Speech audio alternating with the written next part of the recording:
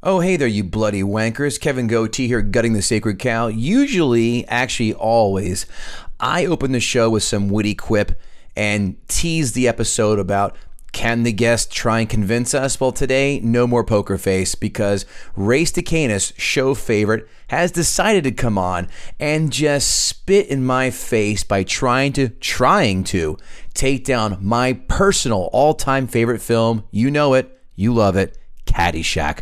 That's right. He has come for the king, and he will miss. Or will he? Let's find out as we have guest co-host, oh, you know him and love him too, also equally offended, Bill Schultz. So it's a 2-on-1 and a hell in a cell for Race to Canis. Can he even make a dent? Let's find out. Gather round, here's what I know. It's just that this cow has got to go. I know some people kinda like it, yeah, it's trending right now. Yeah, that doesn't matter, cause we're gutting the sacred cow. May I help you? Yes. Could I speak to the drug dealer of the house, please? I beg your pardon? It's a beautiful day and we're out killing drug dealers.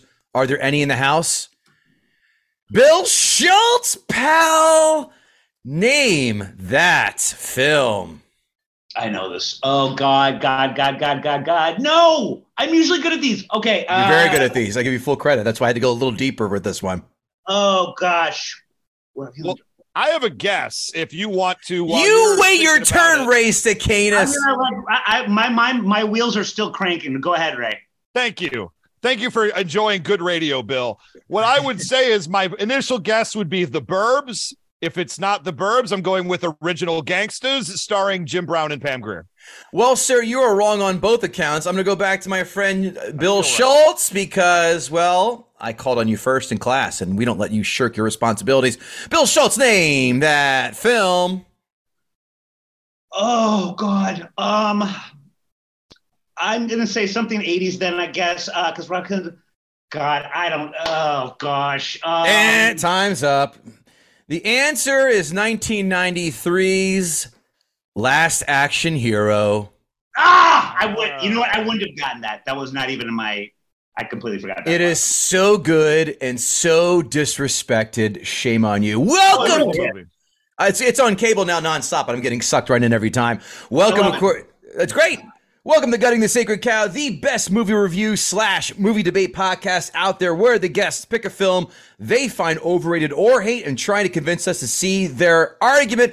Today, we are rejoined by our friend Race to Canis. We love Ray. He's a lightning rod, but today, I always like to shield my emotions and thoughts of a film until it's time for my arguments. But today, Ray has decided to come right to my castle and try and knock down those walls. So I make no bones about hiding Ray's choice and my feelings toward Ray for this hour and a half. And that is Caddyshack, my all-time favorite film.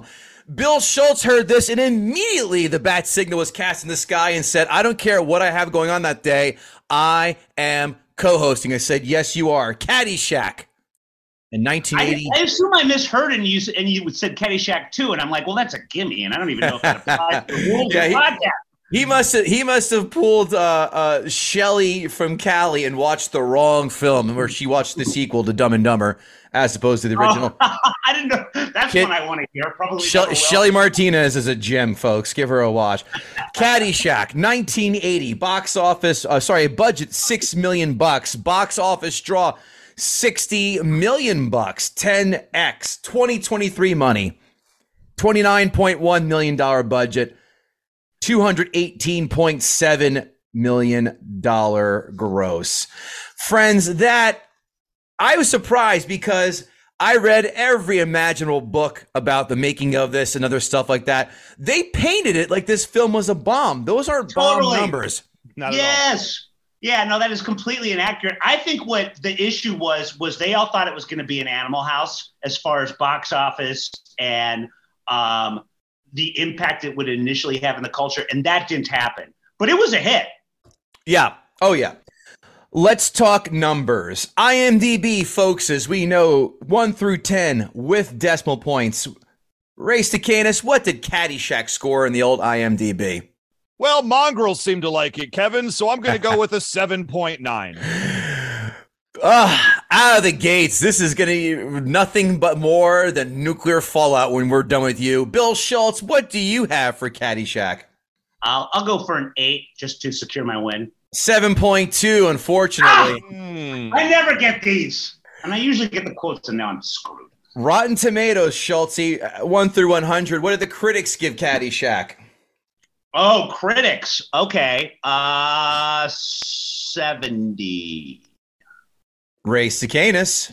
If it's out of 100, I'm going with about a 54. 73. Faith is restored in humanity.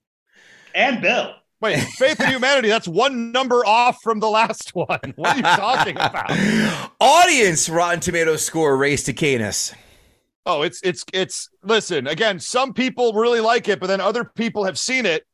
So I'm going to have to go with a 6.2 or 62, whichever's more appropriate. 62. Audience score, Bill Schultz. 88. 87. Unbelievable. Oh, I swear to God, I didn't cheat. I'm back, baby. I like how Ray's drinking a Pepsi free. That's like drinking a liquefied tire. Their tasted films and soft drinks are both adorable. These are Pepsi Zero Sugar. Pepsi Zero Sugar, same thing. As a bonus. This isn't 1984, Kevin. I was going to say, is this a bit in Back to the Future? Yeah, That's you want a Pepsi, pal, you got to pay for it. As a bonus, I looked up Caddyshack 2's scores on the Rotten Tomatoes. Shall we guess what the critics gave Caddyshack 2? An 18? Schultz? Oh, all right. Just to be a dick, I'll go 20. 4. 4. Okay. No, that tracks. That's 4 too many in my book. Audience Rotten Tomatoes score Caddyshack 2, Race to Canis. What did the audience give it? I'm going to keep it 18. I feel like that's an appropriate number. Schultz? 15. One of you is dead nuts on has won both showcases on the fabulous Price is Right. Race to Canis, come on down. Yeah. And fish a $100 bill out of my pants pockets, please. Again? And now, friends, it's time for the section that everyone on Twitter expected me to do a lot of, and that is quotes. I had capped myself at 20, and I found that painstaking to do. Wow. At 20, because there are easily 50 we could have done with this film. I want a hamburger? No, a cheeseburger. There's a brown Audi parked in my parking space. I ain't paying no 50 cents for no Coke. Well, the world needs its sugars too. Gambling is illegal at Bushwood, sir. Okay, you can owe me. You want your driver? No, he's not my type. You know, they say for Italians, this is skilled labor. Want to make $14 a hard way? What are you doing Saturday? Why not come to my house and mow my lawn? You put your suit on. You shave your ass. How about a Fresca? Cannonball coming. Duty, don't touch it. Well, thanks for nothing. $50 says the smell kid picks his nose. Your Honor. Keep it fair. I can't accept that. Oh, my arm. It's broken. Well, we're waiting. Moose, Rocco, help the judge find his checkbook. All right, I've capped enough. Bill Schultz, there is about 175 other ones out there. Please keep it to about a good 10 to 15. I was born to love you. I was born to lick your face. I was born to rub you, but you were born to rub me first. Well, when you had told me that you had 20, I thought that I would, since Ray is being the king of contrarians by actually attempting to besmirch this Oscar-winning film, I would be contrarian this time around and give you guys a couple quick quotes from the actors involved discussing the movie. Please. Mix it up a little bit, because everyone watching this, like me, has memorized the movie. So here you go. I'll give you one. It's sort of like how people call the 60s. Anybody who says they remember being there while filming Caddyshack really wasn't there. That would be from O'Keefe, the guy that played the wonderful, very underused Danny Noonan. Chevy Chase. Bill replaced me on Saturday Night Live. Part of the reason I left after the first season was I wanted to marry this girl who everybody knew was Ron except me. It didn't last. But everyone from SNL came out for the wedding, and John Belushi got so drunk, he started making out with my mother. I turned down Animal House to do Foul Play with Goldie Hawn, and then I got the Caddyshack script. My father told me to stay away from Republicans on golf courses because they just wasted the day so they could stay away from their families. I agree. I mean, what the hell was golf? Walking around like it was some kind of sport? And then finally, Chevy Chase again. Is it the funniest sports movie ever? Maybe. I can't imagine there was a Babe Ruth movie that was funnier. And he's right. There you go. Some behind the scenes action for you. I enjoyed it. I would only add to that the Babe Ruth story starring Babe Ruth is maybe one of the most hilarious movies of all time, as noted alcoholic Babe Ruth goes into a bar and orders a glass of milk. Yes, sir. Never saw this. Oh, it is unbelievable. And a horrible prosthetic nose is just the beginning. Oh. 5 fun facts plus 1. The upscale Bushwood Country Club is based on the Indian Hill Club where Brian Doyle Murray and his brothers worked during childhood summers in Winnetka, Illinois. Bill Murray ran the hot dog stand as a teenager. Mm-hmm. The sound effects for the gopher were reused from the TV series Flipper. Amazing. The rough cut of the movie was 4.5 hours long. Oh, kill me. It was packed with so many good jokes that Harold Ramis didn't want to edit any of them out. Now, I hate, as we've done this podcast, we only do theatrical cuts, not director's cuts.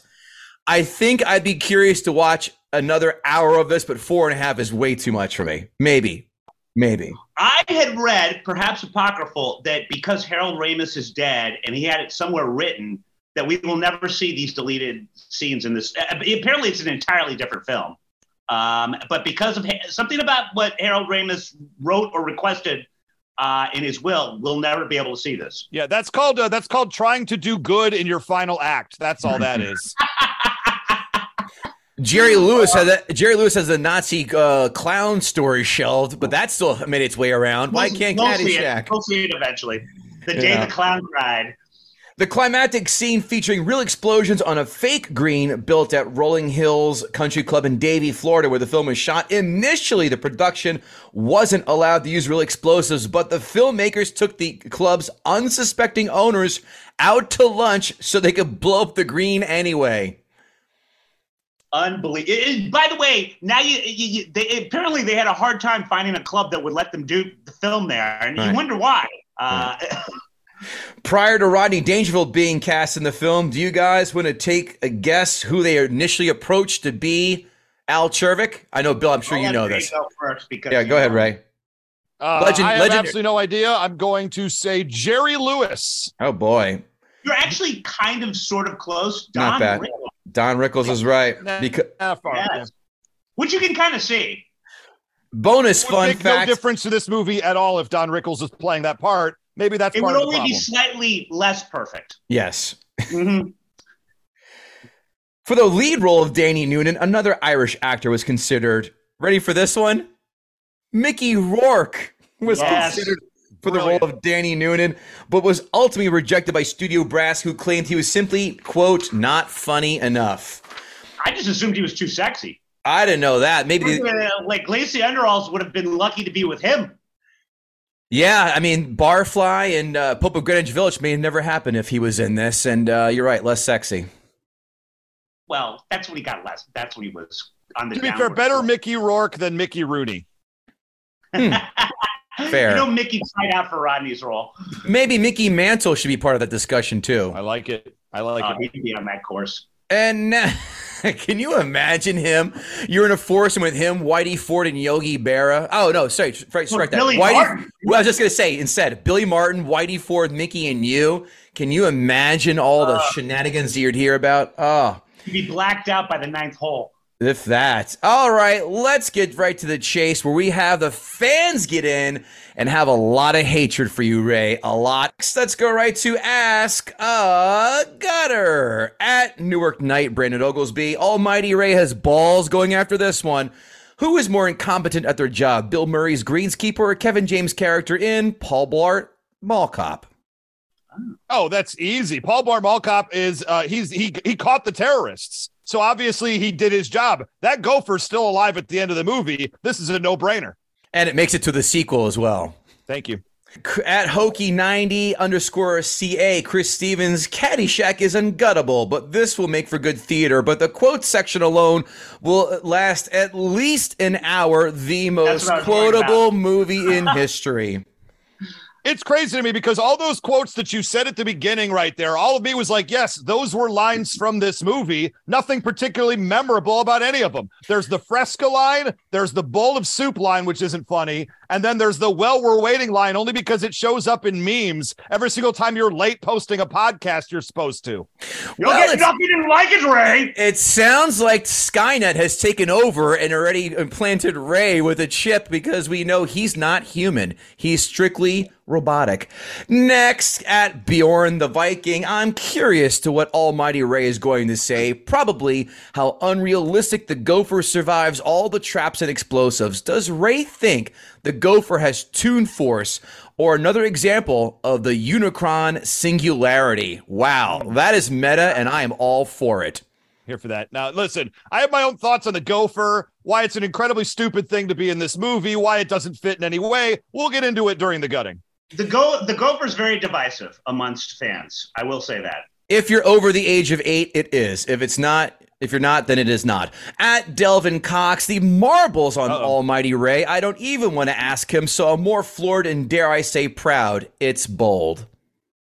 That's fair. I mean, the thing is, Delvin likes to take movies that are actually unguttable. I just took a roadside accident that you guys planted a flag in for some reason, and I say, no, that's actually needs to be put in the trash. You're really not defending Avatar, are you? And look, I'm not going to defend Avatar. It was Jaws is really the one I was talking about. Well, we have common ground now. Thank you. Okay. Yeah. Back off common ground. Jaws is unguttable. Look, Avatar is just, there's nothing there. It's a special effects movie. And it's fine, but like there's nothing to gut, there's nothing to hate, there's really nothing to love. That's why no one talks about it. They go to see it, they pay their money, they do that thing that we do here in American capitalism, and then you never speak of it again. You know, a lot like sex with me in college. Hey-o! And now. Once. At Zyphos, all I can think about that is, and he uses the GIF, well, the world needs ditch diggers too. Well, yeah, I mean, it's a testament to that film how many GIFs came from it. This has got to be the most GIFable film that was made well over 40 years ago, ever. I mean, Jesus. 42 and a half. They call this a movie, TCTM Pod. If you could fist fight any former SNL cast member, who would it be? Well, that's obviously a reference to Chevy Chase and Bill Murray. I would fist fight. We're asking a gutter, Bill Schultz, not you. Sorry. I'm fine if Bill wants to go first. I have my answer. That's a good question. I don't want to derail your train. Oh, boy. Anthony Michael Hall. No, the answer is Rob Schneider, and it's not even close. I see. Yeah, he was annoying. Not a fan of copies. I mean, look, as much as the animal will never appear on this show. Yes. Maybe Judge Dredd has a chance. No. Dredd does. Commercially successful, right? Yeah, but no one's going to care if people take apart Judge Dredd. Dredd, on the other hand, is fantastic. I haven't seen that. I need to see that. What? You? Mr. Comic Book Nerd himself? That film is fantastic. You must invest in it. I don't tend to like these reboots. Didn't see the new RoboCop. Well, I won't either. I just don't have an interest. If the original is enough, then it's enough. But Judge Dredd, hold on, to deviate. Judge Dredd is a piece of garbage. We all know that. This is, and I say this before, when people say, give me an example of a reboot that surpasses the original, this, my friend, and the Star Trek reboot are the two I always quote are being way better than the original. Now, I'll never watch Point Break. I'll never watch RoboCop because those films are, and Total Recall, those films are perfect. No. The thing is, though, but I consider Demolition Man to be the original Sylvester Stallone Judge Dredd movie. And given that, I don't need to see the new one. Well, Demolition Man is fantastic. I can't argue that. I've got 3 seashells that tell you that is one of the better movies ever. And that's a Rob Schneider vehicle as well, Ray. So look how it all ties back into him. Next at Nemirovsky. At Nemorowski, are you sure you didn't pull a Shelley from Cali and watch Caddyshack 2? This is the thing I have to say. Like, I'm hearing what you're saying, but I just watched this movie last night for the first time in a very, very long time. And I did not laugh a single time. I was not bemused a single time. I seriously do not know what any of you are talking about when you pretend this is A, good, B, funny, C, interesting. You clearly don't know what the word bemused means. Yes. And continuing along our eventual points, Bill Schultz, at Eric4953 quotes, "Hey, Wang, I think this place is restricted. Don't tell them you're Jewish." Okay, fine. "We have a pool and a pond. I think the pond would be good for you." "Cannonball, be the ball, Danny." "What's that sign say?" "No bare feet." "What's that sign say?" "No fighting." If we're getting questions of the way of quotes, that can only tell you how ubiquitous and perfect this film is. I continue. It's a parking lot. Stop taking pictures. I had that shirt too. It faded away. How can, at Eric4953, how can I ask a gutter when I am stupefied? I understand you're a Lions fan, so you like pain and hate joy, but how can you possibly hate this movie? Probably the most quoted movie amongst my friends. Eric, you're just making our case for us without us even saying just a single because word. You can remember a few lines from a movie does not mean anything is palatable about it. This is one of the most this is the most flavorless movies I've ever seen in my entire. The fact that he remembers that the Lions are an NFL team is impressive enough. Although I have them winning the division next year. As do I. By the way, you're welcome for beating the Minnesota Vikings yesterday, Ray, and Bill, both division rivals of your teams. You're welcome. I mean, listen, the Vikings, nobody, how do you really hate the Vikings? Like maybe, 15 years ago, we all hate the Packers, but the Vikings are like, well, if somebody has to win and it's not us, at least it's not the Packers. Fair. Yeah, that's true. I feel the same way about the Tampa Bay Rays for the Yankees, and the same way, I guess, about the Redskins, nay, Commanders. We're going back to that. Next. Hey, command, Kevin. Yes. At Rex Crumb, I don't even know where to begin. All I can assume is that anyone who hates Caddyshack is as garbage person as Vladimir Putin. Wow. Comrade Cicadas, what do you have to say about that? Vladimir Putin quoting this movie. I could. Ray, give him credit for doing a very topical dig. Yeah. I mean, look, Vladimir Putin's been topical for 30 years. He's been topical since Caddyshack was probably in theaters. So I don't know if I'm going to give him too much credit. I can't wait till we dig the I can't wait till we dig the cancer out of Putin as we dig the cancer out of Ray Cicadas and his hatred for this film. At Eric4953, hey, Bill Schultz, rip this man Almighty Ray up for even attempting this movie. I will try. I will try valiantly, and I will succeed. At Ty Tannenbaum, the guy who wrote it committing suicide because he didn't think it was funny is hilarious. Cocaine is a hell of a drug.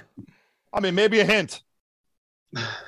I also read Brian Doyle Murray would get drunk and stumble around the streets because he was so angry that he would never, ever be able to replicate what a tour de force this film was in his future writings.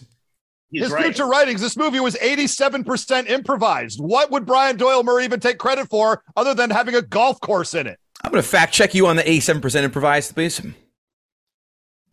But Brian Doyle actually has the best improvised line in Wayne's World, where he's talking about the gelatinous cube in the video game that he's marketing. It is all nonsense and all hilarious. His one scene in that movie. I thought you were going to tell me you loved how he rapped. It's hip. It's something. It's Noah's Arcade. Arms flex. Oh, there's that too. Yes, but that I don't think was improv. But yeah. That's going to close it out for Ask a Gutter. This is going to be quite the bloodbath, and I'm sure all the fans are just giddy with anticipation. Before we get to it, though, let's have everybody remember, no one listens to the end of podcast. Ray Cicadas, what are you up to? Where can we find you? Because we do plugs in the beginning. Honestly, I love that plan. Let's talk about it. You can find me on Twitter at Almighty Ray. Let's just go ahead and start there. I do a few different shows. You have the Who Would Win show, which is myself and James Gabsey. Kevin, you've been on a few times at this point. Yes, sir. To Judge, where we debate fictional battles between characters from comic books, sci-fi, movies, anime, video games, wherever you can find characters, aka everywhere. We will discuss them. And who would win in a fight between them? We have a wonderful, spirited, fun debate. I also do Knowing Is Half the Podcast, what started as the G.I. Joe recap show. We take an irreverent and very saucy look at cartoons from the 80s and 90s with a fresh pair of eyes. And we have a lot of fun on that show as well. And then finally, I wrote, produced, and am a character in Reclaimed Detroit, a Vampire the Masquerade audio drama. You can find it at vampiredetroit.com. 5 episodes are out. I'm working on the rest of season 1, and it's a fully realized 20 years in the making project for me. It's my baby. It's my pet project, and I'm very proud of what we've done. That's very. It begs the question: who would want to claim Detroit and furthermore reclaim Detroit? The answer, Bill, is bad people and worse people. Sounds like RoboCop. I'll answer the worst people part. They are filming Beverly Hills Cop 4 right now, which is about as good of an idea as it is making Caddyshack 3. You know what the heartbreak of Beverly Hills Cop franchise is? The third one was a great premise. Die Hard in a theme park is great. It's a good idea. The movie sucked, but yeah. It broke my sequel rule. One of them, the two part of that, of course, being one, you cannot have the original and the sequel have a 10-year lapse period, which in fact that does. But the main part of the sequel rule theory is you cannot have the original an R and any of the sequels a PG-13. That was the only problem I had with Ron Burgundy's sequel. I thought it was very underrated, but PG-13. I hated it. Anchorman 2 is terrible. You know what? I laughed a lot more in Anchorman 2 than I did watching Caddyshack last night. I promise you that right now. I will give Ray credit, despite his horrible barb, for bringing us back on track. We were deviating, and he brought us back to the Caddyshack. So there you go. What I do, I'm a natural host. Bill Schultz, listen, I like to weave in and out, especially this one because we know it's going to get fast and furious. Bill Schultz, what are you up to, my friend? Tell us where the fine folks can find you. Thank you, buddy. As you well know, as one of our, unfortunately, we tolerate probably the most heavily on of all our regulars. Wisely so. I am on with the lovely and talented Joanne. I'm still getting used to this Goodhart, formerly Miss Nosachinsky. Apparently she's married now. On a little show called Morning with not one, but 3 exclamation points on compoundmedia.com. The subscription's like $9 or something a month, but it's like there's so much quality programming. You can't afford not to purchase it. Maybe if you DM me, I'll give you a free one though. But furthermore, I want to also promote my bona fides for this show. There is a method behind the madness of my screen name here. Sister Nancy Murray is Bill Murray's sister. She is also an actual nun, and she used to babysit me when I was a kid. Furthermore, I caddied at a competing club not 10 minutes from the one that the Murray brothers worked at in Winnetka. And thirdly, I am a Bill that's beloved both in Chicago and New York. So you guys, this is the perfect co-host for this show. That's fantastic, Bill. You know, and I would actually say is I am completely unknown in both Chicago and New York. So we have that sort of in common. And LA. If you would fact check the last statement, you would find that perhaps I might be a little bit unknown in both too. And in LA. I'm giving you full credit. You can find Gutting the Sacred Cow in Detroit, LA, Chicago, New York. You can find it all around the world. People listen to us in the Philippines, Germany, Australia, India, everywhere. Gutting the Sacred Cow on all podcast platforms and YouTube. And if you have not yet written a 5-star rating, 2 or 3 sentence review, shame on you. But listen, now is your time for redemption. Please do so, and we screenshot our favorite reviews and repost them on the socials at Gutting the Sacred Cow Podcast on Instagram and TikTok, and GTSC Podcast on Twitter. Bill, let's take Ray, hold him by the hand, and walk him right on down the Green Mile as we welcome him to Gut the Sacred Cow. First off, let me just say, I understand who the audience is, and I understand who the two of you are. So at the end of this episode, no matter how well I do appreciate you're not going to admit it, because that's like admitting your childhood was a mistake. So I'm just going to go ahead and start there. I always admit that. People who like Caddyshack and think Caddyshack is funny don't actually like Caddyshack or think it's funny. They liked their childhood. They liked the age that they were when they saw Caddyshack and wished they could go back to that time. The age that I sat down from A to Z and actually watched Caddyshack was 2023, yesterday, the first time I actually sat down and watched the movie in its entirety. And I do not need to go back to that bygone era of yesterday. And I have no yearning for a past that will never be again. So therefore, I have no reason to pretend that Caddyshack is a good movie. And I'm going to use a Kevin Israel term, in our personal zeitgeist. Okay? Nice. Hold out the Z word this early on. We're doing it. I'm starting hot. I'm starting heavy because I can't possibly weigh more. My point I'm trying to make is that when I first off saw that this is a Warner Brothers movie, I actually got a moment of hope because there's a chance that David Zaslav will cut it for future generations and save them from an unfunny, terribly broken movie. Cut it. Take the profits back. You need the tax break, David. Get rid of this from the catalog. Now, the thing that I opens up with is the fact it's that an Orion picture, God damn it. Please give credit where credit is due. Yeah, it had Warner Brothers in the title. That's all I needed to see, Kevin. My point I'm trying to make is this thing opens up already with up to our a lead rip-roaring, character. unfactual statement the here. The only character that we're supposed to be rooting for, I don't know. This movie's narrative is so botched. It's unbelievable. Is we open up with a caddy who apparently lives in Philip Rivers' house, which actually I thought was incredible. There are so many children. Pause. That was a fantastic joke, Ray. I gave you full credit for the Philip Rivers. That was great. Go ahead. Great job. There are so many children blocking the way in this house. Our protagonist has to escape on a window ladder in order to get down to his bike. Absolutely unbelievable. And at this moment, I thought, wow, maybe this movie has a chance. I still haven't laughed, but that's a slice of life moment for us all. When he dumps 19 spoonfuls of sugar on a bowl of Cheerios, takes it into the next room, takes one bite, and leaves it on the counter. What an a-hole. This mom has too much to clean up already, and you're going to give her more? You're the one that needs to be responsible, Caddy. Hold on. I have a question. Did you have the same problem when Pee Wee Herman made an elaborate breakfast in Pee Wee's Big Adventure, took one bite of Mr. T's cereal, and pushed it away? Probably not. Hypocrite. I found it enraging then. I find it enraging now. Look, as my mom used to say to me, there are children around the world who are starving. Eat your sugar-clad Cheerios, you nerd. Now, that's a full sentence. She said all those things to me. It was terrible. Now, let's talk about the gopher. Because the gopher, at first it pops up and I go, oh, interesting, a child's puppet. Isn't this an R-rated film with sex, drugs, and everything else under the sun you wouldn't want your children to see?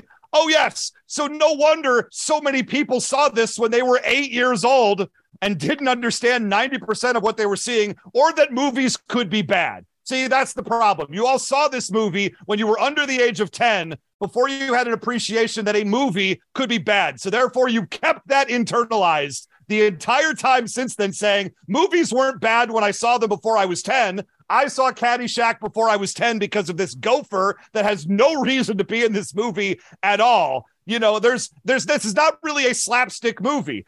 I saw this attemptedly compared to a Marx Brothers movie, but that can't be true because those are intelligent and funny. So you had a gopher puppet in here with dolphin noises. I knew the noises were wrong. Didn't know they were flipper noises until just now. That tracks with how little anybody considered any aspect of this movie. Why is there a gopher? Why is Bill Murray hunting it? Is it the central premise of the movie? I don't know, because there's no general through line. There is no general through line. You have the caddy kid who wants a scholarship up until the point 2/3 of the way through the movie where he doesn't. And I sat here and said, then why am I watching any of this? There's no stakes. Let's talk about all the main characters of the movie, because the absolute worst human beings on the face of the earth, the people that you would never side with in any argument, whether it be verbal, physical, or otherwise, are golfers. Golfers are a stain on humanity. Have you ever spent time around actual golfers? These are the people that make you think the Titanic sinking was a great idea because most of those people were white. As a former caddy, I can confirm that statement. So here's my biggest problem with Caddyshack. You have an entire movie filled with people who are awful. They are awful human beings. They have no consequences for their actions almost 100% of the time. And they just bounce around from one rich white person moment to the next. Oh, no, I lost my boat to terrorism, basically. Oh, well, literally nothing happens to anyone involved. Who cares? If nothing matters in this movie in any possible way, then this movie itself does not matter. And I know what Kevin's going to say. First off, Kevin's going to say, oh, Ray. Oh, how about them Lions? Rah. And then he's going to say, my Giants, they want a playoff game. Rah. And then I'm going to say, Kevin, do you have a point here? And he's going to say, comedy is subjective. Just because you didn't find it funny doesn't mean it's funny. And I'll say, no, it's objectively unfunny. And then Kevin's going to secondarily say, just because I want to keep doing the Kevin voice, Ray. I don't sound like I'm from New York. I'm a New Yorker who I live in New Jersey, but I'm a New Yorker. God dang it. My teams play in New Jersey. And then I'm going to say, Kevin, is there a point to any of this? And he's going to say, the plots of comedies don't really matter, Ray. They're just there to tie the jokes together. But if the jokes all suck, who cares? Then you got to fall back on the plot. And if there's no plot and there's no jokes worth having, then why are we here? And that's the point I get to. Funny, Ray, that sounds like me talking about The Princess Bride. I mean, that's probably where I pulled the voice from. You think so? I do. So golfers are the worst people ever. And I'm being forced to follow them for a good hour and a half for their general hijinks, being terrible to each other. I mean, heel versus heel in wrestling does not work because nobody wants to see a bad person beat up another bad person. It's either two good people I like or a good person and a bad person, and I can root for somebody. In a movie with everyone being terrible, nobody cares. So everything everybody was doing did not matter. Now, let's start with Bill Murray, one of my favorite performers of all time. Look, Bill Murray in Zombieland, Bill Murray in Ghostbusters, Lost in Translation. The man is super talented, and he can do absolutely anything. What is he doing in this movie? This is early Bill Murray. This is before Bill Murray actually got funny, when he replaced Chevy Chase on SNL. And that might have happened a year sooner. It doesn't matter. Bill Murray had not found himself yet. Are you telling me that Meatballs was not funny? Undeniably, I'm telling you, Meatballs was not funny. Well, we agree on that, too, because that movie is an absolute piece of garbage. Meatballs is not it's terrible. Yeah, they made sequels, which blows my mind even more. They made a sequel to this, so who knows? Now, Bill Murray at the beginning of his career, Bill Murray hasn't figured it out yet. That's the big thing to think about here, is that this is Bill Murray when he could do a voice and put virtually no character behind it. He's still, he's a good improviser at this point, but it does not carry the load. Bill Murray absolutely is wasted in this movie. Maybe if you would have made it 10 years later, Bill Murray would have figured some stuff out by then. But Bill Murray in 1980 is just not Bill Murray. I'm sorry. And these are the level of jokes that we're talking about in this 19. I gotta say, Ray has a very similar cadence to Seth Rogen. They have similar sounding voices. Yeah. So, except Seth Rogen's funnier. I mean, he's got the more money, so I can't deny him. Doesn't mean squat. A ton of untalented people have more money than us, and they're whatever. Onward and upward. I find that hard to believe that anyone has less money than me. Bill. Okay. Bill. Thank you. So let's talk about some of the general jokes in this movie, because you get the very famous jokes of, I hit the ball off a tree and it hit the caddy. Ha ha ha ha ha. Oh, I dropped a Baby Ruth in a pool for unknown reasons. Everyone thinks it's poop. Ha ha ha ha ha. Oh shit, that's hilarious. There's poop in the pool. Oh my God, movie classic. Oh, everyone is sweating profusely and has pit stains. Oh shit. I'm dying inside right now. What is happening in this movie? These jokes are so stupid. These jokes have no meaning. And I understand that a joke can be stupid and be funny. But if you have to set up that, okay, we've got kids at the pool. They're there for 15 minutes in a day. One of them is going to eat a Baby Ruth bar, a thing no one has ever done at a pool ever. And then we're going to have one hand a candy bar to another kid who then drops it in the pool because, yes, they're all sitting on the side of the pool. And nobody in the entire pool saw any of this happen. Nobody who dropped the Baby Ruth stops everybody and goes, sorry, I dropped my candy bar in the pool. And then at the end, Bill Murray's character eats the candy bar thinking it's poop. What is even happening in this movie? None of that is funny. I think it is horribly contrived, and none of it is any good. He did his best, earliest impression of a Philadelphia Eagles fan eating horse shit after winning the Super Bowl. That was his genesis of that. That was a video. Yeah. That actually exists. Yeah. Here's the deal. We're not here to bag on Philadelphia fans. We're not? Unless they liked Caddyshack. Bill Murray in this movie, I'll go back to him, is that he's the original incel. I've actually traced the incel movement all the way back to Bill Murray, because another hilarious joke, he's washing his balls while thinking about having sex with old women. Oh boy, This thing's for everyone. I'm so glad my 8-year-old is going to get to see this because of a puppet. Well, you're a bad parent. The movie's rated R, dildo. They're not supposed to watch it if you're 8. Oh, yeah. 8-year-olds never see R-rated movies, poop head. Look, she was a little monkey woman. She was begging for it. Dear Lord. So I have to ask the question. So the judge, we get introduced to the judge in this movie, who's an absolute piece of garbage. I think we can all agree. The problem is, Kevin, if I could finish my point, Mike, I could tell that both of you know I'm right about everything because you feel a need to cut me off 3 words into every sentence. Now, my point is, the judge is an absolute piece of garbage. The problem in this movie is he's no different than every other character in the entire movie. There's no difference between Chevy Chase's level of garbage and the judge's level of garbage, Rodney Dangerfield's level of garbage. Every single one of these people is the worst example of humanity. And we're going to put them in a movie and tell you, no, these are the good ones. No, they're not. I don't care how many Nazis you put in front of me. They're all effing Nazis, okay? I'm not hearing it. These are the worst of humanity. And they were delightful in Hogan's Heroes. I love me some Hogan's Heroes. You're right. Sergeant Schultz is on a level, but my point is still there. Rodney Dangerfield, one of the least funny comedians of all time. Oh, yeah, I knew I could get your reaction, Kevin, because you like unfunny comedians. So Rodney Dangerfield hasn't been funny ever, but he definitely wasn't funny by 1980. Have you seen Ladybugs?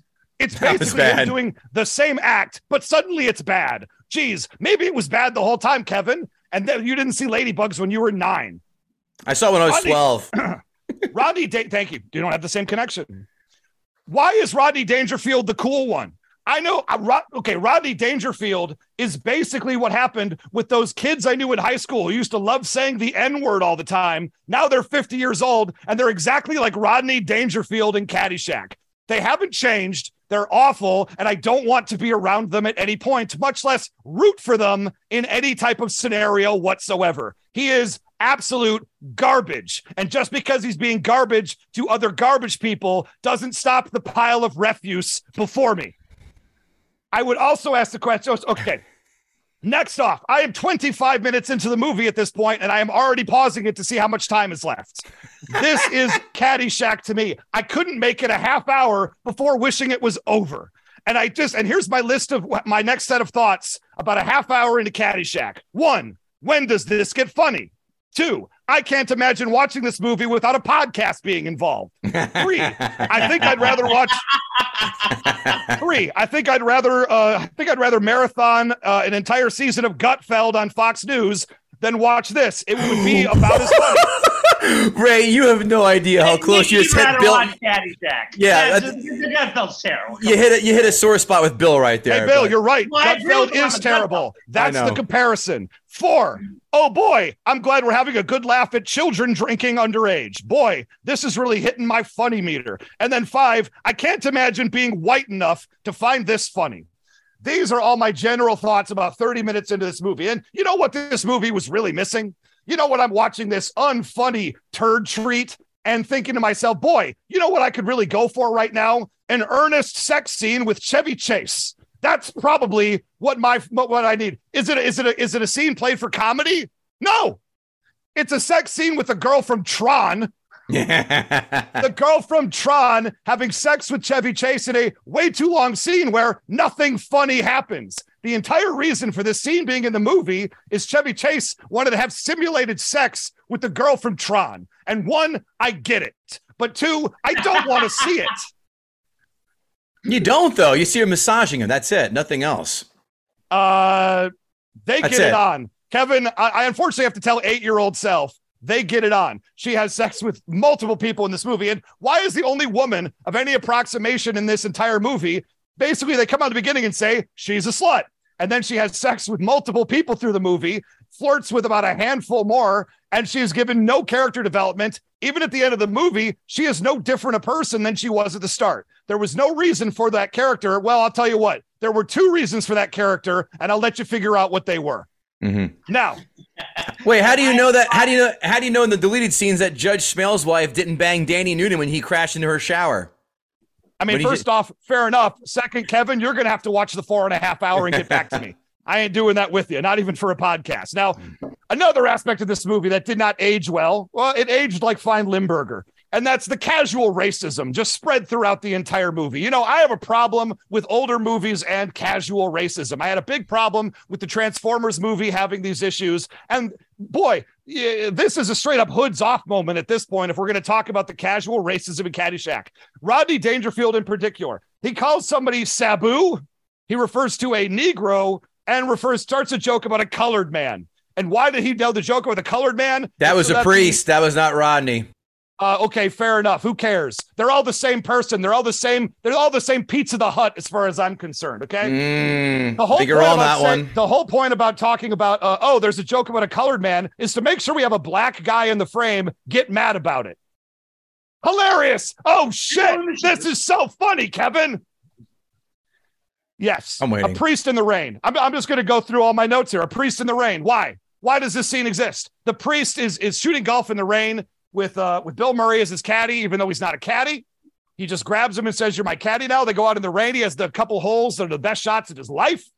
And then he gets struck by lightning and Bill Murray runs away. It's 4 minutes of the movie that I could do without.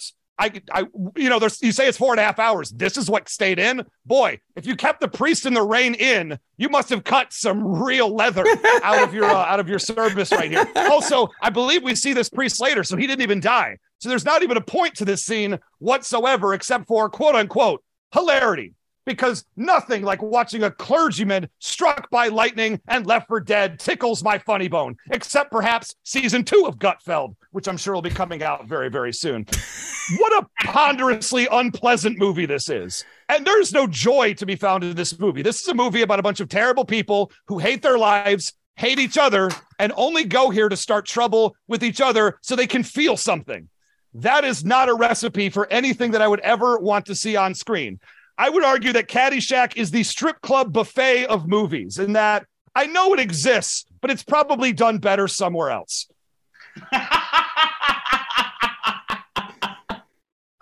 This is a movie for people who think that people of color should just cooperate with the police.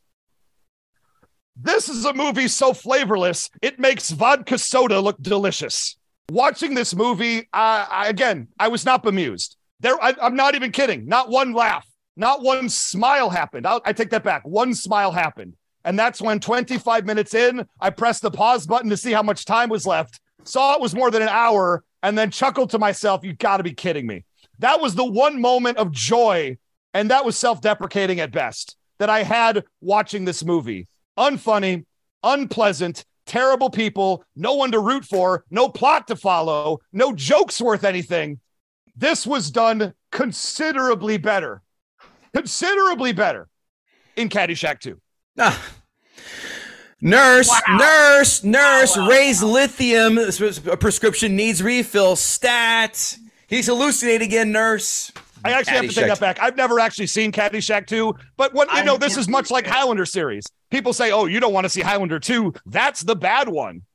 Well, you don't want to see Caddyshack 2, Ray. That's how bad compared to this does it have to be to get, you know what it was? You didn't see Caddyshack 2 till you were past the age of 10. There's probably no actual difference between them. It's just you. It's you that's the problem. Ray, give me number 1 to 10. Oh, boy. How low does the scale go? 1 to 10. 1 to 10. So let's just go 0. Let's just go straight 0. There is nothing redeemable about this movie. Rodney Dangerfield is just recycling the same jokes he's done his last 10 movies, which weren't funny then. He started with this one. He's not recycling them. His stand-up jokes. Excuse me. That's what I'm trying to say right there. He literally throws, I get no respect in here. Are you out of your effing mind? Yeah. Brian Doyle Murray wrote that. Sure. Yeah. What an auteur. He's done better work is all I'm trying to say. Look, there is not a single character in this entire movie worth anything. How could you possibly watch that and find anyone funny when everyone is literally talking straight out of their butt? You can say ass. We're at that point. This is a man that takes the no swearing rule and remembers it. Yes. I remember it exists. Thank you. I give this a 0. It's irredeemable. There is nothing to like about this movie. It's not funny. I'm going to say it a million more times until you get it through your bleeping thick skulls. I'm trying to penetrate the brain of 8-year-old Kevin and 8-year-old Bill. This is not funny. It was never funny. Let it die. Let Warner Brothers remove it from the catalog Orion. so new generations will be saved from having to pretend this was funny. Bill Schultz. Oh, you look like Dick Butkus after he snorted a line of coke off Gail Sarah's penis. Let's see you go in there and tackle this bear with glasses and horrible tastes in beverages. That's for sure. Thank you for referencing both Dick Butkus and cocaine, because you guys didn't notice earlier. I am not only wearing a sort of an ode to the former franchise known as the Chicago Bears, but also, in a weird way, a promotion for an upcoming movie that I know will disappoint me. I'll show it to you again. Cocaine bear. Anyway, there's a method to the madness that is a sweatshirt, because obviously this is based on the Murray brothers, this movie. There are time caddying. They're all from Chicago. And this movie is not a love letter to golf. It is a love letter to cocaine. It is, forget about the references throughout the movie. It was done fully and totally. And probably you could say the last creative thing that was positive that was completely the result of cocaine binges so heavy that the cast would use their per diem and use it as cash. Wherein the movie studio started to question, this is unheard of. Why are they asking for cash for the per diem? It was to buy all the amazing coke that was coming through Florida at that particular time in 1979 when they were filming it. And the proof is in the pudding. Now, all right, here's the thing. Ray, you did make me laugh. You made some points. I didn't say they were good points, but you made points. And oftentimes Kevin is upset when people don't make points. Very true. You did your due diligence, but you used words like narrative. You used words like character development. You used words like premise. Who cares? Who cares? Here's your premise. Rodney Dangerfield. Another premise. Chevy Chase. Oh, look, here's another one. Bill Murray. Fuck, Ted Knight is the quiet MVP of this movie. It was Magic versus Bird of improv. And you got two guys that hated each other, although apparently they had since sort of mended fences. Just firing on all cylinders. They both wrote it. They both went against it. They just fed off each other. Yes, there was no reason for that scene. There was no reason for any of the scenes. And like you talk about how offended you were of this bishop getting struck by lightning. This was a very celebrated actor going back to when he was in The Greatest Show on Earth, and he was in a bunch of biblical movies with Charlton Heston, stuff like this. This is a well-known actor. This was his last role. And they have a scene where right before, and I love, God bless Caddyshack for trying to get rat farts into the vernacular. Both with Spalding and the bishop, they both say this term that no one had ever said before and has sense. One of his last lines is rat farts, and then he gets struck by the hand of God. Amazing. And then we see him again, bearded, disenchanted, suffering the effects of post-lightning disorder. And what does he say? There is no God. And if you want to get cerebral, perhaps that is the Murray brothers, when they weren't caddying, striking a fist at their Catholic upbringing. Regardless, it's tremendous. Did it need to be there? None of it needed to be there. Listen, here's the thing about Caddyshack. It offered a message to Hollywood. I would actually say a mantra. What is character arc? What is overall plot line? What is, beginning, a middle, and end? What is denouement? What is any of that bullshit? And I go, this is my Wedding Crashers thing. Wedding Crashers is another very profitable comedy, right? Now, the first 20 minutes of Wedding Crashers are goddamn tremendous. The montage of them crashing every wedding over the wonderful, also used in Animal House, soundtrack of Jump is nothing but puerile and abject joy. And then what do? They go to a plot. They go to a romantic subplot. They go to character arcs. They go to people changing. The movie was supposed to be about wedding crashing. It's the first 5 minutes, and then they crash a funeral. What they didn't get was the message that Caddyshack had. They had a plot, and they said, fuck this plot. We've got these guys, and they're doing this. And you know what? They threw away the plot. They threw away the whole thing with the kids and Noonan with his weirdly Irish and a horrifically offensive accent that was almost borderline Dick Van Dykean as far as their Irish accent was concerned. They threw it all away because they're like, this is the good stuff, and perhaps people won't care. And America doesn't care. You give us enough quality years before Judd Apatow even learned how to jerk off, mostly improv film, and the people will come, Ray. The people will come. And I know you disagreed and did not find the jokes that they did funny. I say that this is a movie that came out in 1980 along with Blues Brothers, and you can make a huge argument that shit does not age at all. And I know it is not good. It's a great it's a great rock movie or music movie. It is not a good comedy at all. Exactly. And then you've got Airplane. Okay, that came out as well. Now, if you were to tell me 15 years ago what was the funniest movie out of those three in 1980, I probably would have said Airplane. Well, I've seen that recently as well. Airplane, while still great, mostly doesn't hold up as well as Caddyshack does. The one-liners that you claim to be so stupid are absolutely, and you gave us 3, maybe 4 poop-related juvenile examples. But the over-under, whatever you gamblers want to call it, of the lines, improv or written, are magnificent and still hold up. And I was listening to a podcast, just sort of going through the background, the history of all of it, oral histories, all that. And they would just all of a sudden just kind of vaguely describe a scene. And I started giggling again. And no comedy holds up. Comedy changes, it evolves. For whatever fucking reason, this movie still, not because it was 8-year-old Bill, because I hated myself at 8 and I hate myself at 47, but I can disassociate from many movies. It's the Over the Top syndrome. I loved Over the Top. I thought it was the best. I watched it on my birthday.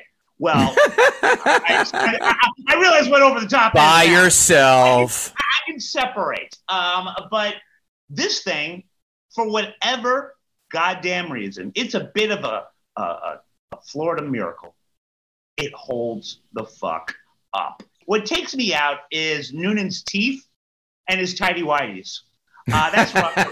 His teeth were rough. I didn't even mention him. You're right. Yeah, he's got He's got Will Ferrell like rat teeth.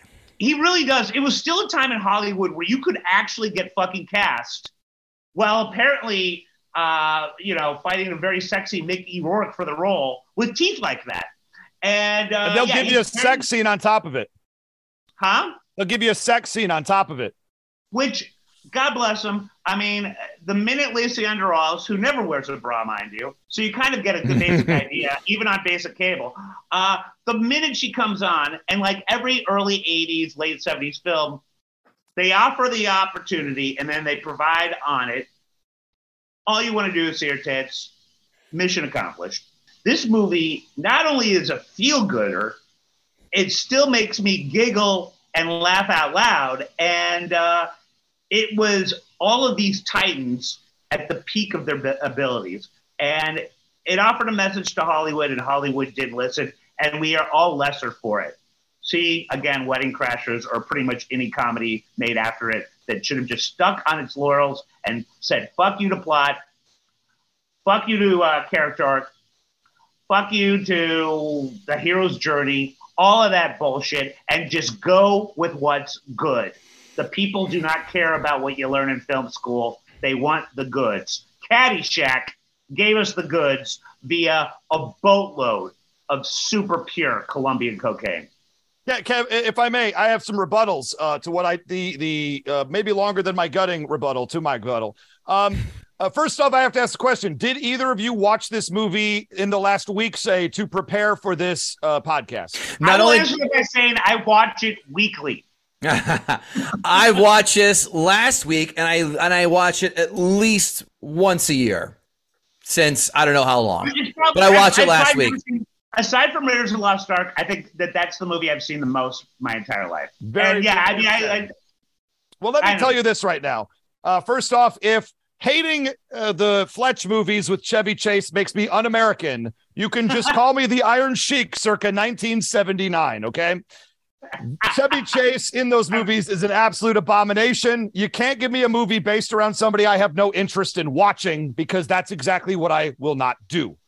You say, what's the difference between Wedding Crashers and this movie? And Wedding Crashers is 100 times the movie that this one is. It takes the ideas of this movie and then synergizes them to something that actually works. You say, why do we need a plot that we can follow? Why do we need character development? Why do we need X, Y? Because it's entertaining. Because that's what helps you actually ground a movie in reality, causing you to riff on that reality, creating something I call comedy, which is not just a bunch of words spewed out like from some sort of magic 8-ball. Now, you'd say that scene between very magical. You see the scene between, it's about the only thing magical about it, is between Chevy Chase and Bill Murray. The overly long, unnecessary, unfunny scene was totally improvised. And that's fantastic. I've seen funnier improv at Joey's Ha Ha Palace on Thursday at 2 p.m. Wait. Let me write that down. Joey's Ha Ha Palace. Kevin, I know you know Joey was a sponsor. You can't besmirch that. You say they don't make movies like this anymore, and I'd like to say it's because they learned. And you say they don't make movies of this quality anymore. I would argue that the word quality is doing more heavy lifting than the Incredible Hulk in that particular sentence. There is nothing of quality about this movie. And again, I don't know what either of you are seeing. And honestly, after your 98-minute rebuttal, Bill, I still don't know what you see about this movie other than it's an F you to Hollywood. That sounds like you have a problem with Hollywood, not like actually this movie. Before Bill Schultz, give me number 1 to 10. We do have to move this along. It's a 10. That was easy. Ray, give me your top 5 comedies of all time. Top 5 comedies of all time. Let's see. You mentioned Airplane earlier. I mean, I think that Airplane should rank somewhere on that list. All right. I'm a big fan, again, of the Naked Gun series as well. I think the one I laughed the hardest at was the second one, 2.5, The Smell of Fear. Mm-hmm. Absolutely fantastic. Monty Python and the Holy Grail. Again, I did see that when I was, I think, 13 years old. So maybe that's locked in the past, but I've seen that probably more times than most other movies. Absolutely have to put that up on there. Let me see here. One you're going to make fun of me for, but I found funny was Rat Race. I thought that movie had I thought Rat Race had some good jokes in it. That's terrible. That is beyond Rat horrible. Race is Citizen scene. Kane compared to this movie. And I'm not going to sit here and defend Rat Race. Please I'll just don't. say I laughed a lot when I watched it. Oh, and the fifth you said? Did I catch a fifth or was that 5? I didn't. Oh, you said a fifth one out there. I'm just trying to think because let's face it, most recent comedies that we've been given just aren't very good. You've got the terrible American Pies of the world. Even Wedding Crashers, which is a decent comedy, it's not a good movie. It's not good, but at least I found some things to enjoy about it. And then it's like Tommy Hilfiger ad. It drags. It drags. Wedding It does drag pretty hard. So I mean, and then that's the problem is, I don't know. There's a golden age of comedies. I guess you could maybe Ghostbusters. It's not really a comedy though, but it's a movie that I enjoyed. That's allegedly a comedy. But what the hell is it? If it's not a comedy, what the hell is it? A drama? A horror? No, it's it's a sci-fi film. I mean, at the end, it's not. It's got ghosts in it. What do you want? It's got those sort of fantasy elements. That'd be like saying Caddyshack is a sports film because there are elements of golf in it. It's not. People consider Caddyshack a sports film. What are you talking about? It makes the top 10 sports film for people, all of them over 50. No, that's as an ardent fan of Caddyshack, I'm the first one to say this is not a sports film. I would say because the major plot line is golf that it is a sports movie. I argue that it is a sports film as well. Not that golf is a sport. Fair. Valid. Again, the caddy and me. Again, all of the laments and the shit that the caddies went through. Even Rodney's amazing golf clubs with the stereo and the radar. And I don't know why the TV.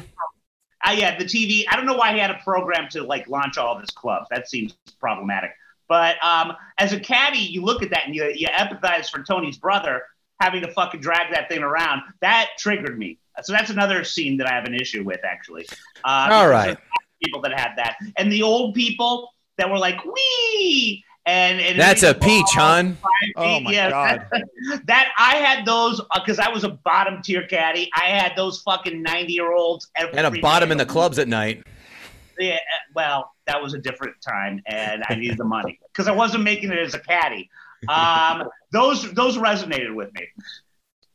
These notes brought to you by Here you Gutting go. the Sacred Cow. Number Go ahead, Bill. 5 Oh, sorry, comedy go ahead. films, Yeah. Dumb and Dumber. I'll go 5. I'll go Dumb and Dumber. I was just Fair. looking it up because I hated not finishing the list. Fair. I like you're a completionist. I like that, Ray. I appreciate you. That's why If I only gave you 4 and you asked me for 5, 3 months from now, I'd be lying awake at night thinking about how this podcast aired without me completing the circle. And I would, this is not even a bit. I would not be able to sleep because I'd be thinking about how I missed that opportunity. God, the therapist sessions you must have would be mind-blowing to listen to as a fly on the wall. Are you kidding me? I don't have one therapist. I have 10. They're a class. They're learning. Boy. They're studying you. These notes brought to you by guttingthesacredcow.com, where you find some sweet old t-shirts, hats, mugs, bags, shoes, balls. Hey, orange balls. I'll have a box of those. Give me a box of those Naked Lady tees. Give me 2 of those. Give me 6 of those. See, Bill, worked it right in effortlessly. Guttingthesacredcow at gmail.com. If you wish to advertise with us. Notes. I'm All Right is a top 5 song in movie history. I will not hear any arguments otherwise. It's a bad earworm, though. Once it's in your head, it doesn't leave for a week. I don't mind it staying in there because it's so goddamn catchy. Much like Holiday Road. You know what?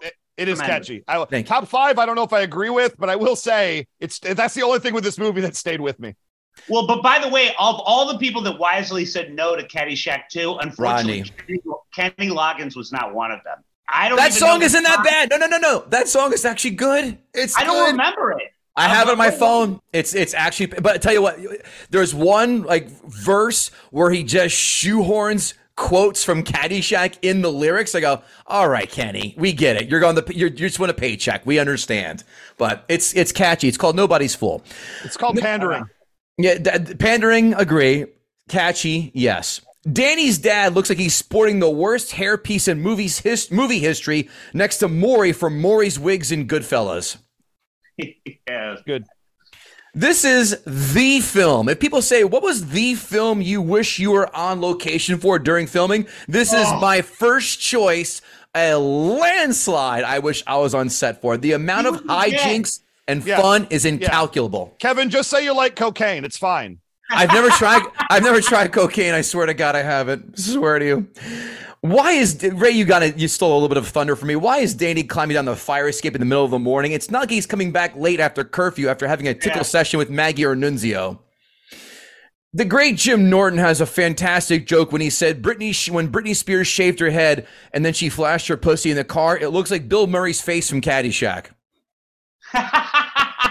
The lips too. Yeah, bingo. I like when they broke the gumball machine. I like when someone said, you owe me 1 gumball machine.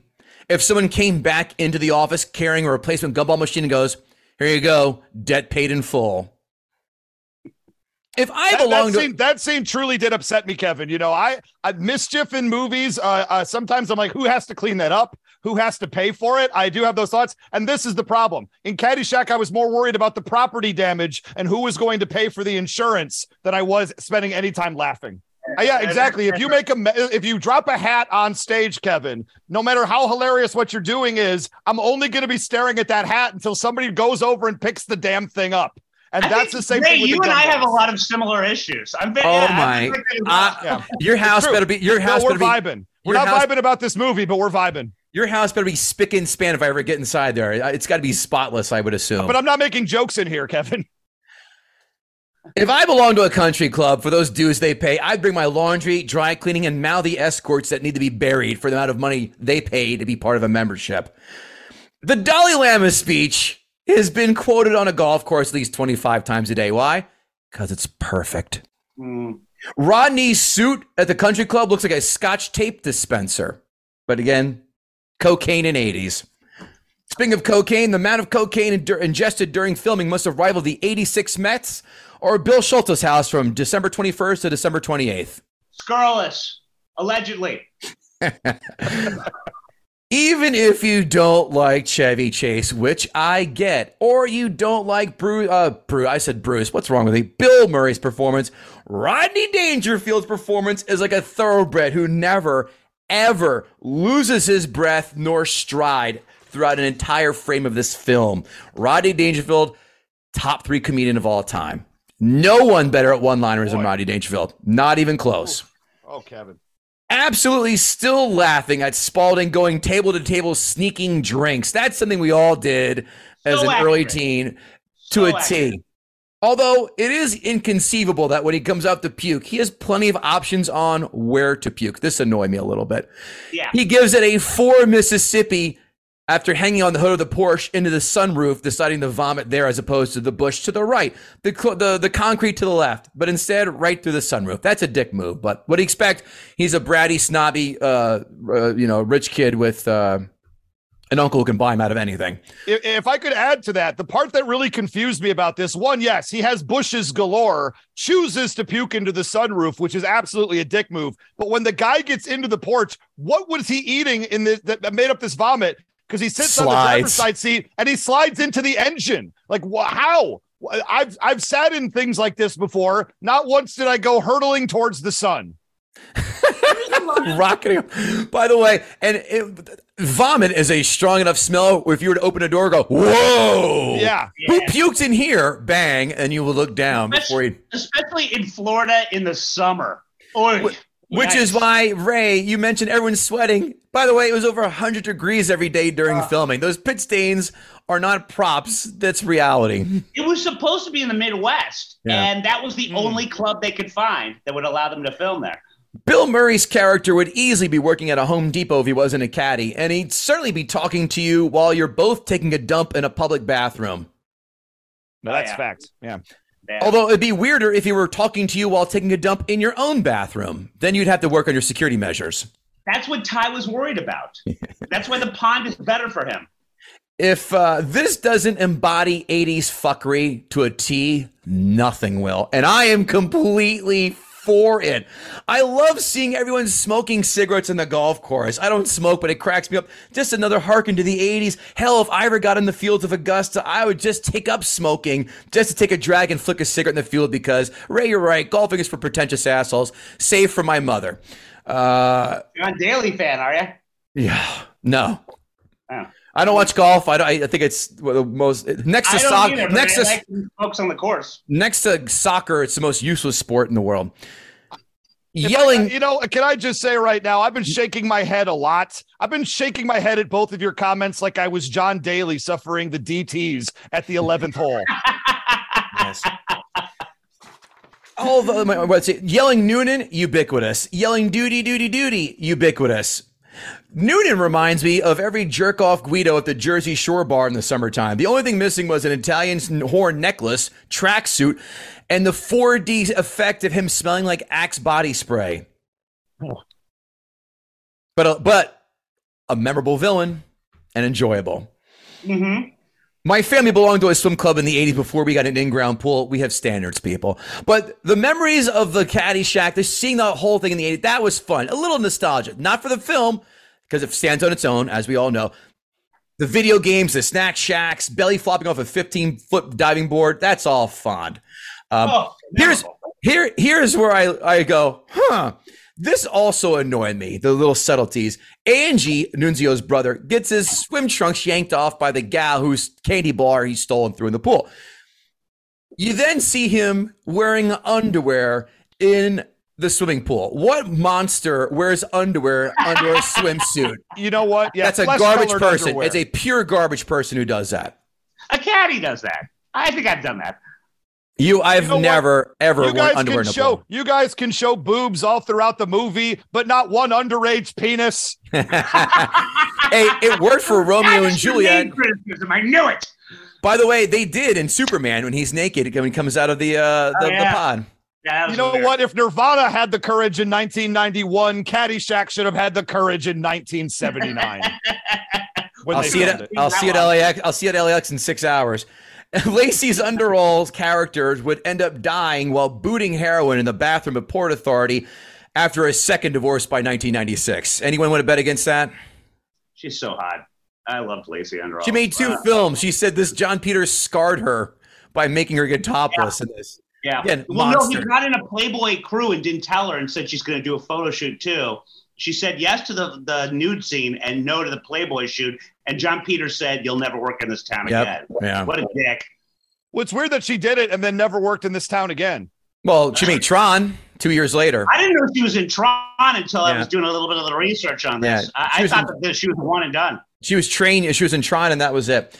If you made me have a sex scene with sweaty ass Chevy Chase having to pretend he's attractive and funny in 100-degree weather, no. It was baby oil, not sweat. But by the way, also she said he was the biggest asshole during their entire scenes together. Of course Shocking. he was. Shocking. No one is defending Chevy Chase as a person, Ray. Let's just make sure that's. I'm defending Chevy Chase as nothing. Period. Well, there is nothing defensible about Chevy most Chase. Accounts of the crew, which surprised me, most accounts of the crew, people did not like Bill Murray, and most people got along famously with Chevy Chase. Well, Chevy Chase probably turned them against Bill Murray. They were feuding. Possibly. Yeah, but he was more famous. Really, Chevy Chase was fine. Ted Knight in this movie is almost as funny as Rodney Dangerfield. Almost as funny. Ted Knight steals this film as the perfect quintessential Wasp asshole. He owns it. His lines are, you said before, they are gifts. Why? Because they are perfect. By the way, how much fear did we all have banging at our parents' houses, like Noonan got caught banging Lacey Underall? Any good stories getting caught between the two of you? I'll share mine first. I left a pack of rubbers in the living room while banging out my ex-girlfriend down there. I slept over, and the next morning, her dad threw the 3-pack at me, sans one, and said, "You left these downstairs while we were at breakfast together the next morning." Yahtzee. Yikes. Well, I hesitate to mention this, but as per before, the fact that Sister Nancy Murray used to babysit me, very Catholic family, and girl in the basement, and my mom came down and caught us in mid-coitus. Oh. And it was so mortified by this that I just assumed that she didn't see what she saw, ran upstairs to plead my case, and all I remember is my mom saying, "Bill, put your pants on." Oh. No, but close. Bill, you still have an erection. And I wake up. I wake up in cold sweat sometimes with that memory still imprinted in my brain. And your follow-up was, "Mom, but we're having meatloaf for dinner. I love your meatloaf." Speaking of wedding crashers, Mom the meatloaf. Speaking of wedding crashers, Mom the meatloaf. I'll repeat it. I don't give a shit. That explains the recipe for boner-inducing meatloaf I found online last week. Is that like engagement chicken that women make too? Yes. I will say I have nothing to add to this because the age is what I would have spent the majority of time at home. No one would touch me. Oh, I was surprised. Look, it was a rare instance for me. Yeah. Hold on. This off the wire. Dirt is brown. Okay, onward and upward. Thank you. You know, you sit here and you say that, Ted Knight was like the funniest person in this movie. Second. Yeah, well, I think he was actually the funniest person, but that's not saying much. That's like picking, which one is the brawniest Kardashian. I'm just not behind it. It's not behind it, He showed that overacting is the right choice sometimes. Like the Fresca line. Read that on paper. There's nothing funny about it. The way he delivers it, it's hilarious. He knows this is a campy comedy. Thank you, Bill. You made my next point. This is campiness at its fine. Everyone's over the top for a reason. It's a comedy. I would argue he is the best. This movie isn't good. He does the best job in this movie because he's the one I think who put craft and knowing the situation above his own ego and trying to prove something. And I think that it shows because he was the most watchable person on screen, and I had no interest in watching him whatsoever. The Bill Murray Cinderella story is gold, to the point where I'm watching football yesterday, and to harken back to Ray's point, watching the Giants beating the Vikings, to where a Michelob Light commercial is parroting Caddyshack yet again. This film is ubiquitous for a reason. Yeah, because they know their target audience is 50-year-old men who started drinking when they were 9. I hit none of those target demographics. I just have a penchant for quality comedies. This is the worst Irish accent I've heard since Cameron Diaz in Gangs of New York. It's a hate crime. Yeah. I would argue bad. Leonardo DiCaprio in A Blood Diamond thinks that this is a terrible accent. I haven't yet seen that film. Is it good? I can't speak to the quality of the movie, but I can speak to the quality of his attempted South African accent. Kevin Costner in Prince of Thieves thought it was. Oh, that was bad too. Yeah. Or how about Carrie Fisher going British for the first 15 minutes of Star Wars and then forgetting about it for the rest? Odd choice. I'll be honest, I respect her for that choice. Why they should have reshot that whole answer. By the way, Ray, that was another choice based on cocaine. Yeah. 100%. Look, Yeah. I mean, to be fair, we say the 80s was the cocaine decade, but look, this was made in 79. The 70s were truly the cocaine decade. Oh, the 80s were where we talk about cocaine decade. Yeah, the 80s was where we started condemning it. In the 70s, it was like a cup of coffee. Yeah. I'd love to know why a catering waitress is in her nightgown on a golf course at night. Is it a potential bloodlust for runaway dogs that are on the course? What? I didn't even bring it up. What was with that entire angle at all? Like, they do it. She comes back and she has in a very not funny, grounded scene. I think I'm pregnant. I don't want to marry you. I just want you to know I'm keeping the baby. We have 2 minutes elapse, and then we come back and she's having a fever dream on the green saying, I'm not pregnant. Again, not funny. What is this movie? Who is this movie for? I know who this movie is for, unfortunately. But I think back to all these things you're bringing up about this movie, and I'm like, every one of these scenes is not funny and a waste of time. I don't know, again, where you're coming from. I do think this is a legal precedent for them to sue the producers of Caddyshack to sue Madonna for Papa Don't Preach, because that's exactly the through line for Papa Don't Preach video. That's true. Thank you. Yeah. The Captain Ahab-esque mission of Bill Murray is silly as shit, and I'm here for that. The excuse to have Chevy Chase hitting golf balls late at night just to have a scene with Bill Murray is completely unfeasible, but chuckle-worthy. Because there are so many feasible scenes. Right.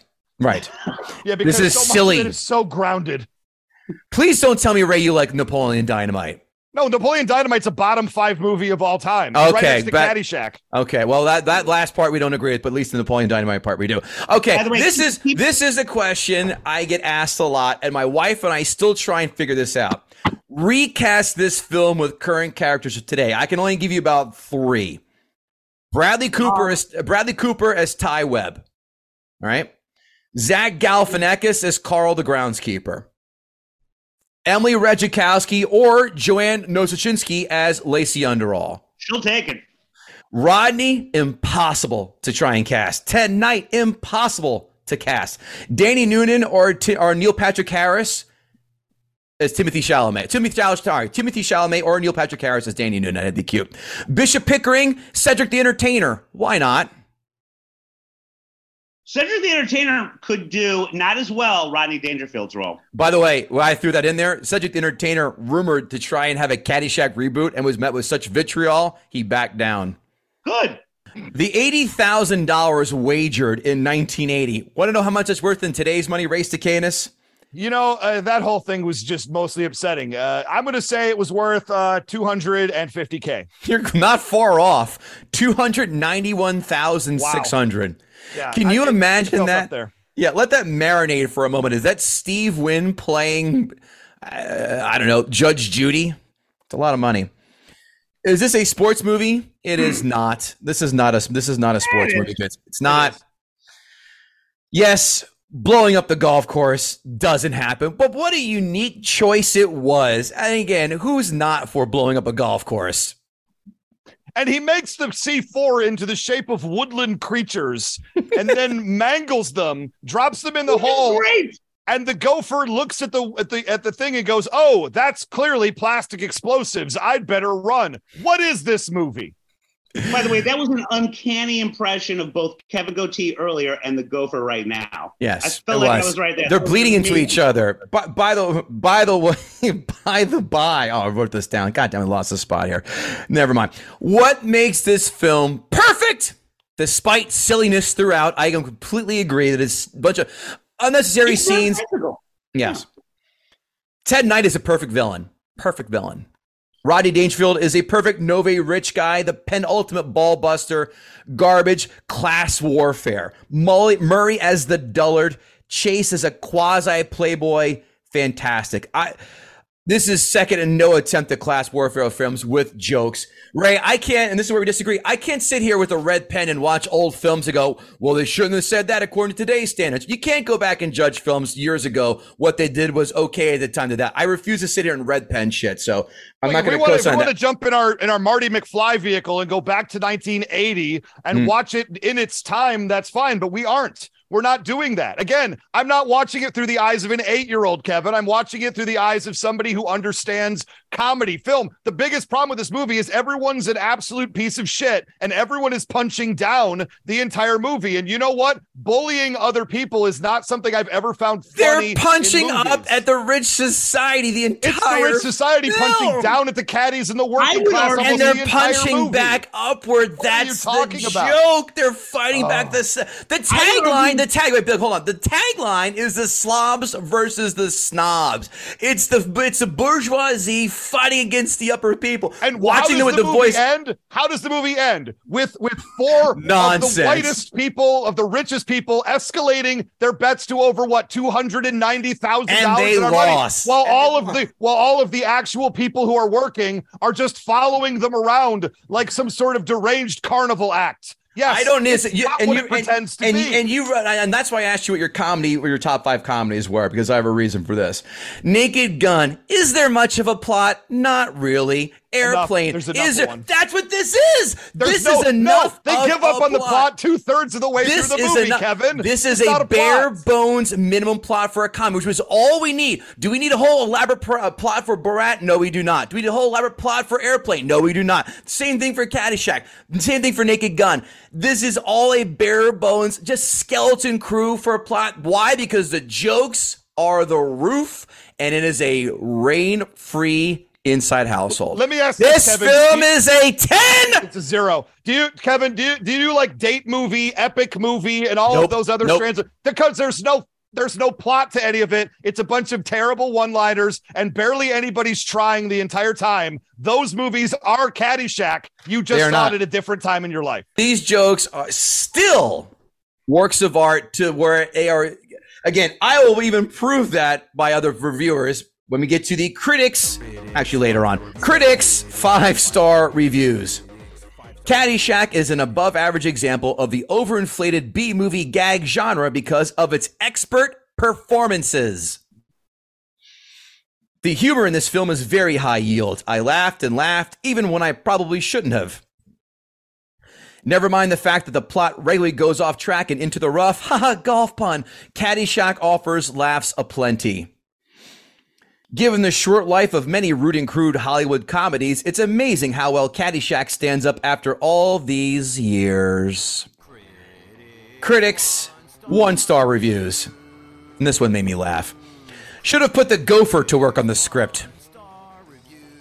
By the way, John Peters won the gopher in this film. That's why it's there. Do we all know that? That makes sense. He loves spiders too. Again, look up. Caddyshack represents everything that is wrong with contemporary cinema. Well, dickhead, this isn't contemporary, being that this guy wrote the review in 2018. I looked. 38 years after the fact does not make it contemporary. I guarantee this is the same asshole who finds Wes Anderson exponentially funnier than The Naked Gun. Next one. Wait, the whole milieu of Wes Anderson funnier? Yeah. Amazon 5-star reviews. By the way, you're about to hear, I have never seen so many Amazon reviews where the reviews are just quotes of the film. Again, proving the adulation of this film. We enjoy that they didn't look beyond one line. We enjoy a movie where there is real actors and actresses and no computer nonsense other than the gopher. I don't know if that was computer. Can someone tell this troglodyte that Gopher is as computer nonsense as Teddy Ruxpin was? Precursor, yes. My sister had that. I love this movie. The the one-liners are a riot, and better yet, with this DVD, there are no commercials. What? I wonder if this guy is equally as amazed when he goes to the movie theater that there aren't any commercials on the theater as well during the film. And he wonders where else he can find these great trailers beforehand. Look, these should be red flags, Kevin. These 5-star reviews are coming from people who think the gopher was 1980s best CGI. You don't think You're not picking up anything here? You don't think I chose these for a reason, Ray? I understand there are morons out there. I wanted to show them off as well, but it doesn't mar the fact that this film is still flawless. Next one. If you are a red-blooded American male and you don't give this movie 5 stars, then you may need a filter in your gene pool. It's not the best movie ever or even the funniest. It's just damn iconic. It's a representation of a bygone lifestyle that is humorously portrayed. Even if you despise the movie, you gotta love the gopher swing to Kenny Loggins' I'm All Right. That song alone deserves 5 stars. You're helping Ray. No, I chose every one of these 5-star reviews has helped me. Thank you, Bill. No, I laugh at because, again, I'm laughing at the morons here. God damn you people. Here's another way to look at it. If you don't give this movie 5 stars, then you take yourself too seriously. Next one. What can be said about Caddyshack, one of the all-time classic comedies? Even with Danny's boring love life? Boring? He bangs out 2 women in 95 minutes. Better than this fan of Paul Blart Mall Cop did. This guy, you kidding me? Boring. Amazon 1-star reviews. Look, beauty is in the eye of the beholder, but this is a really silly movie. I was looking for a golf movie like Tin Cup, but this movie is just silly tomfoolery, corny to the point of, huh? I love all these actors, but the performances in this movie were just dumb. So if you're looking for a fun golf movie, pass on this. If you're looking for a general dumb movie with silly gags, you might like this. Signed, Bam Margera. By the way, I'm happy he's still alive. Whoever said this was a golf movie? By the way, Tin Cup, boring as shit. I've turned that off. I watched Tin Cup for 2 hours, and then I said, what's like this? I know, I'll try Caddyshack. You know what I rewatched just last week? I'm going to put a stake in Bill's heart. You know what I rewatched last week? It is boring. I should say, not boring. Very overrated. Bull Durham. Sorry, kids. Park's closed. Ooh. I remember really liking Bull Durham. Yeah, no. By the way, that tomfoolery person sounds pretty fun. I'd like to know who that is. By the way, next review, and these are my favorites. I did not realize there are 2 versions, clean, which they show on TV, and an R-rated version. We brought this show, she says, to my 96-year-old mother-in-law. Well, boobs were flashing and language was not good. My husband was really embarrassed that I brought this for him to show her. I guess I did not properly read what version this was. Oh, well, this did not help me get any good points with my mother-in-law. Who cares if you're scoring points with a 96 mother-in-law? She's not going to make it till next Easter anyway, guy. Relax. I love that the people decide that their thoughts are going to be proper reviews, that they have to post online. How do you not know there are 2 versions? It is rated R. You know what? Can I share right now? These people are allowed to vote. Shame on you. 13-year-old Ray went to Blockbuster Video with his dad after church one Sunday, and his dad rented him this really fun science fiction movie that he saw on the made-for-TV version and said, I think my kid would be into this, a movie called Heavy Metal. 13-year-old Ray enjoyed the heck out of that movie for reasons I don't think my dad understood. I will see your equal story and possibly re-raise you. I saw American Pie in the theater. I said it's hilarious, and my dad goes, "Oh, really? Cool." He took my then 16-year-old sister with my mother to go see that in the theater. Oh no! Sat next to each other and goes, "Wish you would have given me a heads up." I said, "Wish you would have looked at the rating and realized it was R." Next one. Partial nudity adds nothing to this movie. We can get the same idea without skin. To anything that sexually stimulates outside of marriage between a man and a woman, we know where this is going, is morally wrong and needs to be avoided like the plague. I have seen edited versions on Air TV that I enjoyed much more. Signed, Megan Thee Stallion. You know, I have to say right now, for the first time, I find myself agreeing with the Westboro Baptist Church. Yeah. Fun. Yet another fun fact. I watched this again on the plane to Munich with a buddy. On the airplane edited version at the very, very end, it's not, hey, everybody, we're all going to get laid. It's, hey, everybody, we're all going to take a shower together. Really? Oh, goodness. Last one. This one, I'll give credit for being funny. It sucks. That's right. It sucks. It's a tremendous slouch. They should have made this movie before electricity. If you watch this, you'll get nothing and like it. Really needs to be buffed with a fine chamois. Well played, sir or ma'am. Well played. The movie that he hates quite that fashion there. Comical with the... You don't notice it's like, oh, all these 5-star reviews are coming from bullies, jocks, and morons. But I liked it too. Ray, do you like The Princess Bride? I find The Princess Bride to be overrated, but still somewhat enjoyable. All right, well, I find it to be delightful. I find it to be terrible. Bill Schultz did Ray Stacanis gut the sacred cow. Okay, here's the thing. Ray made me laugh a lot. And Ray, I desperately want you on morning. Let's do some combustion after this. But look, I thought my best arguments were movies like, say, Last Crusade, which I liked, but it's not without Love. I like that movie. Not without its flaws. And fucking both the Kevins would give me nothing. And so I'm going to return the compliment. I thought you did a great job, but it's Caddyshack. It's no, you did not. You had to, no, here's the argument. I didn't come on here expecting to catch any laurels in my hair. I came in here to do the job that needed to be done. Look, I'm growing out the front, Kevin. That way people don't ask me. You know what happens if you start losing your hair on top and you don't grow something in front? People come up to you and say, "Is everything okay?" in that unfortunate voice. That, especially when you come out of Cedars-Sinai, that explains a lot. I mean, look, I was there on a dare. What kind of Japanese game show were you on, Ray? Well, okay, so there's this really, really wild. No, I'm not. Ray, listen. You know I love busting your balls, and I get a kick out of it. I thought you made an excellent argument. Great. It was good, but you're right. This film is impenetrable. You make it. It's nonsensical. There are plenty of nonsensical parts in it. Scenes like the bishop being struck by lightning. Yeah, sure. Dancing on the chorus with the nightgown on. What the fuck is that about? But the jokes just carry this film, and that's, again, for a comedy. That's what I want. Dramas, other action, not even action films. Dramas, other films. That's where the plot is paramount. But this hour and a half of what it is, jokes that land. I think we agree to the halfway point in that all those things, I absolutely feel like it could have used one likable character. It could have used one through line that I could just follow and have the jokes kind of organically spin off of that. But where we absolutely disagree is I thought it was just straight hack the entire way. I thought that even I can understand being implausible for the sake of funny, but when you push it past a certain point, it just becomes unbearable to me. And that's where Caddyshack found itself. They pushed the limits of credulity too far for me to find anything amusing, and none of the jokes, literally none of the one-liners had an impact on me whatsoever. And I'm glad that 8-year-old Kevin and 8-year-old Bill like this movie. I never saw it when I was 8. 97-year-old Ray did not. Only a film in 1980 could make a trust funder who's never worked a day in his life likable, and that's what Ty was. Yes.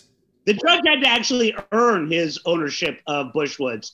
Ty just had it from. But was he that bad? Was he that bad? I think you're attacking more of Chevy Chase than you are of Ty. Ty wasn't. I'm not that attacking bad. Chevy Chase. No, I'm talking about Ray. No, I'm saying, but I think Ray's attacking more of Chevy Chase than he is Ty Webb. Ty Webb, not that hate like inducing like other characters you may say.